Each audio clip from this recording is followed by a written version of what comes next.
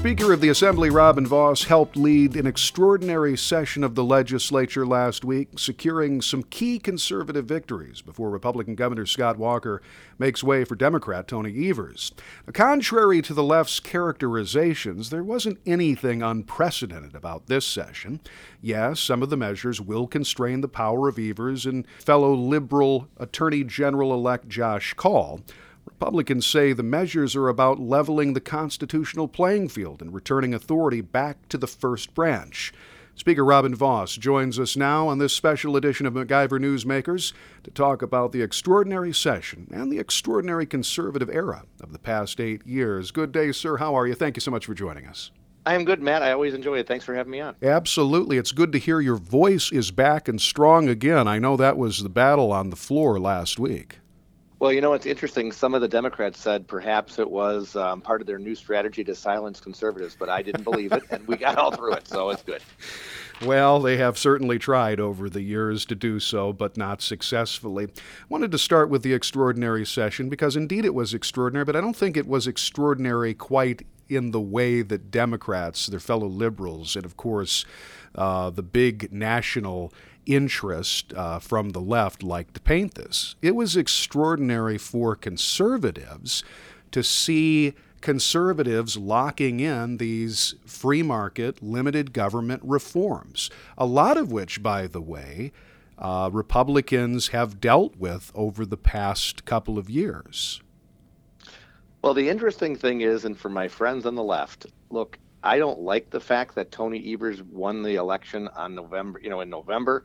I accept the fact that he's going to be our new governor, but it doesn't mean that the same Republicans who were elected on the same day shouldn't have an agenda of our own, and hopefully more often than not, we'll be in agreement with Governor-elect Evers, but on certain things that we really are proud of, and we know that they put Wisconsin in the place where we're all proud to say that it is. I don't want to allow things to slide backward just because of political maneuvering. So simple things that we can talk about like WEDC, which helped to land Foxconn and a whole lot of other job creators across the state, making sure we have work requirements for welfare, which of course was a hard-fought battle, but we got the waiver from the Trump administration, and of course voter ID. So lots of things that, you know, if you're angry and on the left, perhaps you think shouldn't happen in Wisconsin, but the fact is there's a law of the state, and if you want to change the law, you shouldn't be able to do it by the stroke of a pen or political maneuvering. It should require you to sit down, negotiate, work with us, and hopefully more often than not we'll be able to get that done. Angry and the left just seem to go together these days, kind of like chocolate and peanut butter in a Reese's peanut butter cup. I saw that last week. Did you get the sense in your colleagues in the legislature, I'm just talking Republican colleagues, but Democrats, that this had the whole feel of disorder and nastiness like we saw almost 8 years ago in February and March of 2011 during the Act 10 battles? You know, it was similar because you had on one side the mainstream media, which were all in for the Democrats. I mean, literally, I felt like the Journal-Sentinel was an arm of the Democratic Party. So on one side of the equation, you had angry Democrats who, you know, literally were doing everything they could to try to throw red flags up, and most of them red herring arguments, to somehow say this was unprecedented or we didn't listen to the people, that we weren't reflecting the fact that there was an election. In fact, we are reflecting the fact that there was an election, which is why we know that we're going to be in hard negotiations with Governor-elect Evers because he wants to change Wisconsin's direction. Look, he has every right to try, but just because the governor wins an election doesn't mean that Assembly Republicans or those of our colleagues in the Senate are going to roll over and play dead. So all that we really do is make sure that there's an equal seat at the table so that when time comes to negotiate, both sides are going to be able to give and take, but not one side dictate to the other. Well, this is interesting to me, and we're talking with Speaker Robin Vos in the special edition of MacIver Newsmakers. This is what is interesting to me, is we keep hearing from the left. We certainly heard it last week. We continue to hear it this week, that the people of Wisconsin have spoken. But it feels a lot like to conservatives around the state that the people of Madison and the people of Milwaukee have spoken. And yes, they came out in impressive historic numbers. There's no denying that. And it doesn't matter where you come from in a statewide election. If you deliver the votes, you win. But it's not like Evers Evers has a mandate here with his 49% and his victory of less than 30,000 votes. But yet we keep hearing from the left about the subversion of the will of the people. How do you feel about that characterization? Well, the will of the people is that they want a divided government, which means that we're going to have Republicans in charge of the legislature and Democrats in charge of the executive branch. And as you mentioned in your lead-in, the founders intended for the legislature to be the first branch of government. It's supposed to be the one that's the most representative. Of course, you have a lot more diversity of voices, Democrats, Republicans, urban, rural, minority, majority, all kinds of folks who are going to want to have their say, versus the executive where, yes, our system intends to have a strong governor, but we also need to have a strong legislature to balance that out. So you implied, and it's correct, that Madison and Milwaukee delivered the overwhelming number of votes to get Governor Evers in office. You've got to represent all 72 counties. We do. And I think that's why it's important to make sure that when we go to the table and negotiate, the governor has a hugely important job. And he also has a very powerful office with the ability to appoint hundreds of bureaucrats, line item veto, the ability to have the entire administrative apparatus on his side, and the mainstream media. So I certainly think he is going to have no shortage of power to influence the debate. But we wanted to make sure that the table is set so that when we negotiate, each side has the opportunity to have their voice heard and that we don't get steamrolled by an executive out of a very small portion of the ideological spectrum that got him into office. Let's talk about some of the things lost in the din of last week between the left's narrative, which was pumped out, of course, by their friends in the mainstream media. But this is what, among many things, was lost. 78 of 82 of the appointments were sent to the Senate months ago. There was the complaining by Governor-elect Evers and Democrats that, this was all just being pushed at the last minute. That's just one of myriad examples to suggest that this wasn't simply a last-minute session, lame duck session thrown together to take away the powers of or bind the hands of Governor-elect Evers and Attorney General-elect Josh Kaul. Well, and I think that's the most important thing, that at the end of the day, when you see the opportunity for Governor-elect Evers and the new Attorney General, they are going to have every chance to influence the process. And I think that the very fact that somehow people are making the case that these were rushed. Look, I talked about this with Governor Walker and Senate Majority Leader Fitzgerald earlier this summer. We met in the spring to talk about it. So, this is not something that just came out of, left field. But I will also say, if you look at some of the individual proposals, the work requirements for welfare, that's a couple years ago. The waiver for allowing us to be part of the oversight. We had that in the budget, and Governor Walker vetoed it. We're hoping he reconsiders. The income tax cut offered by Dale Koenga, that was 5 years ago. So if you go back and look at every one of these ideas, very few of them are not something that people have either heard us talk about if they were paying attention, or certainly would understand we wanted to have more oversight. So I think that this is another example where if you say something that's not true often enough, an awful lot of people believe it. And that's what we're seeing with this situation, where we've done a lot of our work. Some people didn't pay attention, and now all of a sudden they are paying attention and feel like it's new.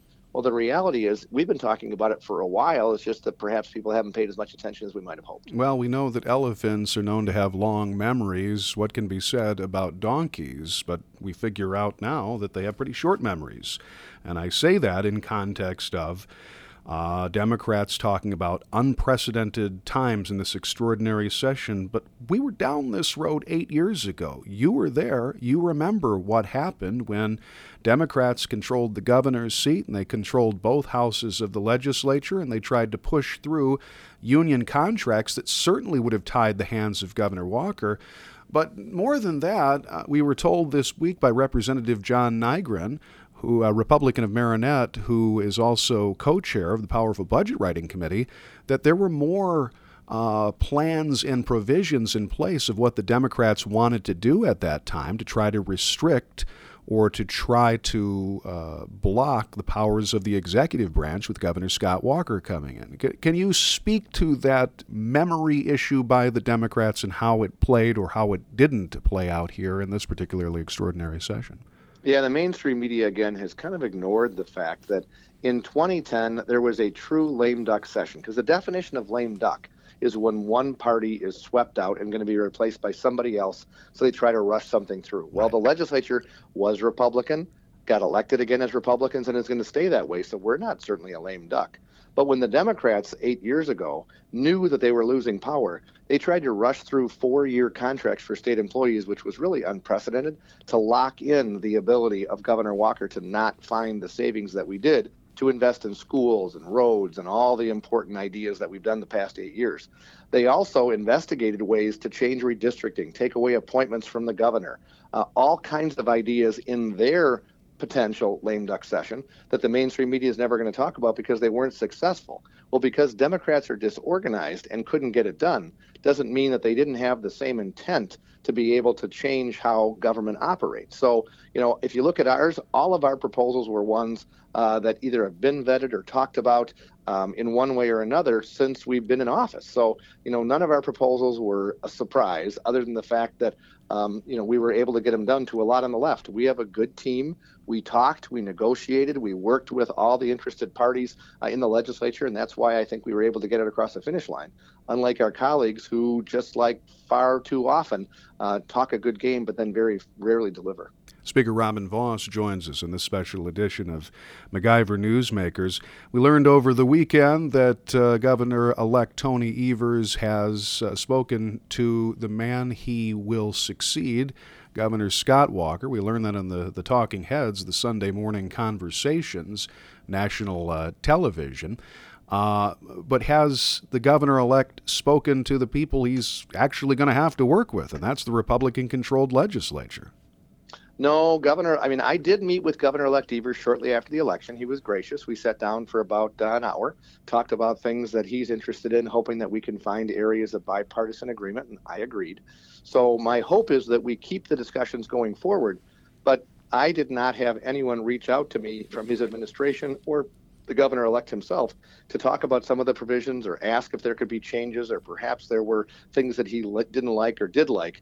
He really kind of doubled down on just saying don't do anything, which of course in the vague way that his campaign was ran, it's pretty similar to how he operated for the last year. So I guess it didn't surprise me. What are the areas of compromise that you can see happen once you finally get to the table, once you begin those negotiations? Well, I think we're going to find a way to make sure that we keep investing in our schools. Of course, I'm a supporter of public schools, so is Governor-elect Evers.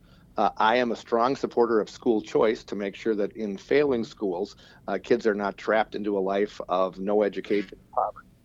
He is not obviously a supporter of school choice, but my hope is we could try to find some common ground to say that no matter what the school is, public, private, home choice charter, that we should be able to succeed with those kids, regardless of who pays the bill to put the lights on. So I guess that's an area where I'm hoping we can say, let's focus on all education, public being the most utilized and probably the biggest investment we make, but not forget about those kids in choice and charter schools. Yeah, absolutely. I think we also have a chance to talk about an awful lot of other topics. I mean, my goal as a conservative is to try to give people short-term help so that they don't depend long-term on the government. You can look at every area, whether it's people on Badger Care, hoping that they don't stay on Badger Care forever.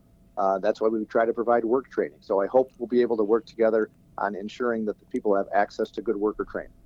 That we have an opportunity for foster kids, because every single child who's in the foster care system needs to make sure that they don't go into the same cycle of poverty that unfortunately far too many of their parents are in, either as somebody who abuses drugs or potentially has some kind of a health issue. So we know that foster kids is an area I think we can work together on. I know that we have done an awful lot on Alzheimer's and dementia to help senior citizens.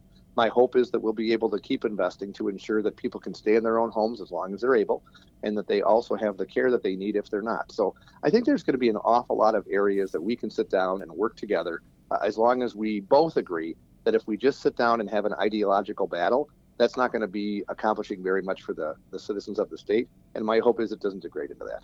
Well, on that topic, are you concerned of the rhetoric from the campaign trail from Tony Evers and Josh Kaul? Are you concerned that the governor-elect, who talks about a moderate position of listening to everybody as he goes on his statewide tour to figure out what are his budget priorities, but are you concerned what he said before? And not only that, but the people he is naming to committees already, from big labor to pro-abortion sectors, all of these sorts of people involved in the incoming Evers administration. Are you concerned that he goes full tilt left? I'm not just concerned, I'm convinced that's probably what's going to happen. The governor's initial decisions usually are a pretty good indicator because you don't get much more bipartisan than how you begin your term. So I certainly think that by the appointments that he is choosing to make initially, overrepresenting organized labor at the expense of worker freedom, Planned Parenthood, an awful lot of people who live in Milwaukee or Dane County, I think that's a concern that I have, but of course he has the ability to right that ship. So I'm going to wait and watch all of his appointments, but I would say the initial ones are, cause for concern because they don't necessarily reflect the cross section of Wisconsin in the way that our caucus does. But I also believe that he has every right to choose the people he wants. He's the governor, and that's why the policies that he proposes are going to be thoroughly vetted by the legislature, and we're going to ensure that they reflect the will of all of Wisconsin, no matter where you live or what your zip code is. Speaker Robin Vos joins us. Just a couple of minutes left with the Speaker. We've talked a lot about this extraordinary session and the events of the last several weeks, but I think we'd be remiss if we didn't talk about the extraordinary last 8 years in this state for taxpayers, for people who want to see their government limited, for a surplus, by the way, that we find out most recently. We're seeing nearly $600 million, yet another surplus. You couldn't say that when you came in 8 years ago in the Republican Revolution. Well, and I think that's the challenge that I still have, to be honest, because I look at the record of success that Scott Walker, Rebecca Clayfish, Brad Schimmel, and the Republican legislature had. Record surpluses, more money in public schools than ever before. We've kept property taxes down, had record low unemployment, and an opportunity to bring in huge new job creators like Foxconn. If you would have told me a year ago that record could potentially lose, I would have thought you were crazy. So I could not be prouder of the last 8 years, and that's why I have promised myself, my caucus, my constituents, that we're not going to turn back. There are some things that we're not going to be able to stop. Tony Evers is going to be a liberal. He is going to try to grow the size of government. He is going to believe that the answer always lies in the hearts of a government bureaucrat. And to me, the answer lies in the freedom that we all get to enjoy the peace and prosperity that a minimalist government gives us, to be able to guarantee that folks who are, downtrodden or need extra help get it. But it certainly isn't that heavy hand of government that makes people successful. So, I'm an optimist. I think that Governor Walker has a fantastic record. I think he is going to go down as one of the greatest governors in our state's history because of the transformational nature that he made, taking us from, a rusting, aging state at the end of Jim Doyle to one of the top 10 states for job creation and economic development, in addition to having a tax burden that has fallen over the course of the past 8 years. I think he's got a wonderful legacy. It's one that I'm going to do everything I can to maintain. And hopefully, as we see the contrast, people will long for the days of Scott Walker and not continue to go down that path of Dane County liberalism that I think Tony Evers is going to offer. On that topic, just a quick question about Foxconn, the big legacy transformational economic development project right in your neck of the woods in Racine County. Are you concerned about what happens next with the Foxconn development? I am, but at the same time, I trust the folks from Foxconn. I have met with them very regularly, and I know that they want to make this a huge success, not only because they've made promises and signed a contract, but because it's in their own financial interest and the interest of our state. So I also am going to do everything I can to make sure we stick to the letter of the contract on behalf of the state. And I hope and I'm optimistic that the Evers administration puts rhetoric aside, puts behind the campaign, rhetoric that they spewed out over the course of the state of Wisconsin's campaign, and focuses on the fact that we're going to have thousands and thousands and thousands of good paying jobs. And that should be a nonpartisan issue that everybody can rally behind. So once again, trying to be optimistic. I hope that they'll give the opportunity for Foxconn to succeed, and then we all get to be at the groundbreaking, taking credit for something that, of course, was started by Republicans, but perhaps it can be finished by the Democrats in a good way. There you go. Okay, little segment, last bit here. We call it 5 Fast Questions for our guest, Speaker of the Assembly, Robin Vos. Are you ready, sir? I sure am. If you were in charge of hiring, who's the next Green Bay Packers coach? Oh my goodness, I'm going to stick with the guy that's already in there because I am actually optimistic after Sunday's game. Are you really? I am. I actually am. 5% chance we make it to the playoffs, so there you go. Huh? Well, it's only one game, and we're at 100% right now. Stock's on the rise, that's right. Hey, the better Christmas song, Mele Kalikimaka or Santa Baby? I would choose Santa Baby, but at the same time, I love all old Christmas songs. Oh, I do too.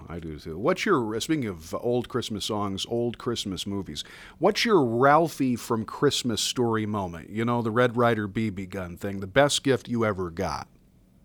Wow. When I was a kid, I got a green machine, which is kind of like a big wheel. Oh, I know exactly what you're talking about. Oh, I got the same deal. And then Susan, the neighbor in the neighborhood, who's 4 years older than us and a little hefty, got on the green machine and broke it. So my God. I got heartbreak after Christmas, during that summer after Christmas. Okay, according to Spotify market research, emo rap grew by 292% in 2018. What's your favorite emo rap artist, sir? Okay, that long pause is, I don't know what emo rap is. That makes two of us. Somebody that you know asked me to ask you that question, so we'll just leave it there. And final question for you, paper or plastic? Oh, always paper. Recyclable, easy. There you go. There you go. Best wishes to you and your family. We wish you the happiest holidays. Merry Christmas, Happy Hanukkah, and we will see you, hopefully, for all Wisconsinites, a profitable new year ahead. Thanks, Matt. Merry Christmas to you and everybody who's listening. Absolutely. Thank you, sir. Speaker of the Assembly, Robin Vos, joining us on this edition of MacIver Newsmakers. I'm Matt Kittle reporting.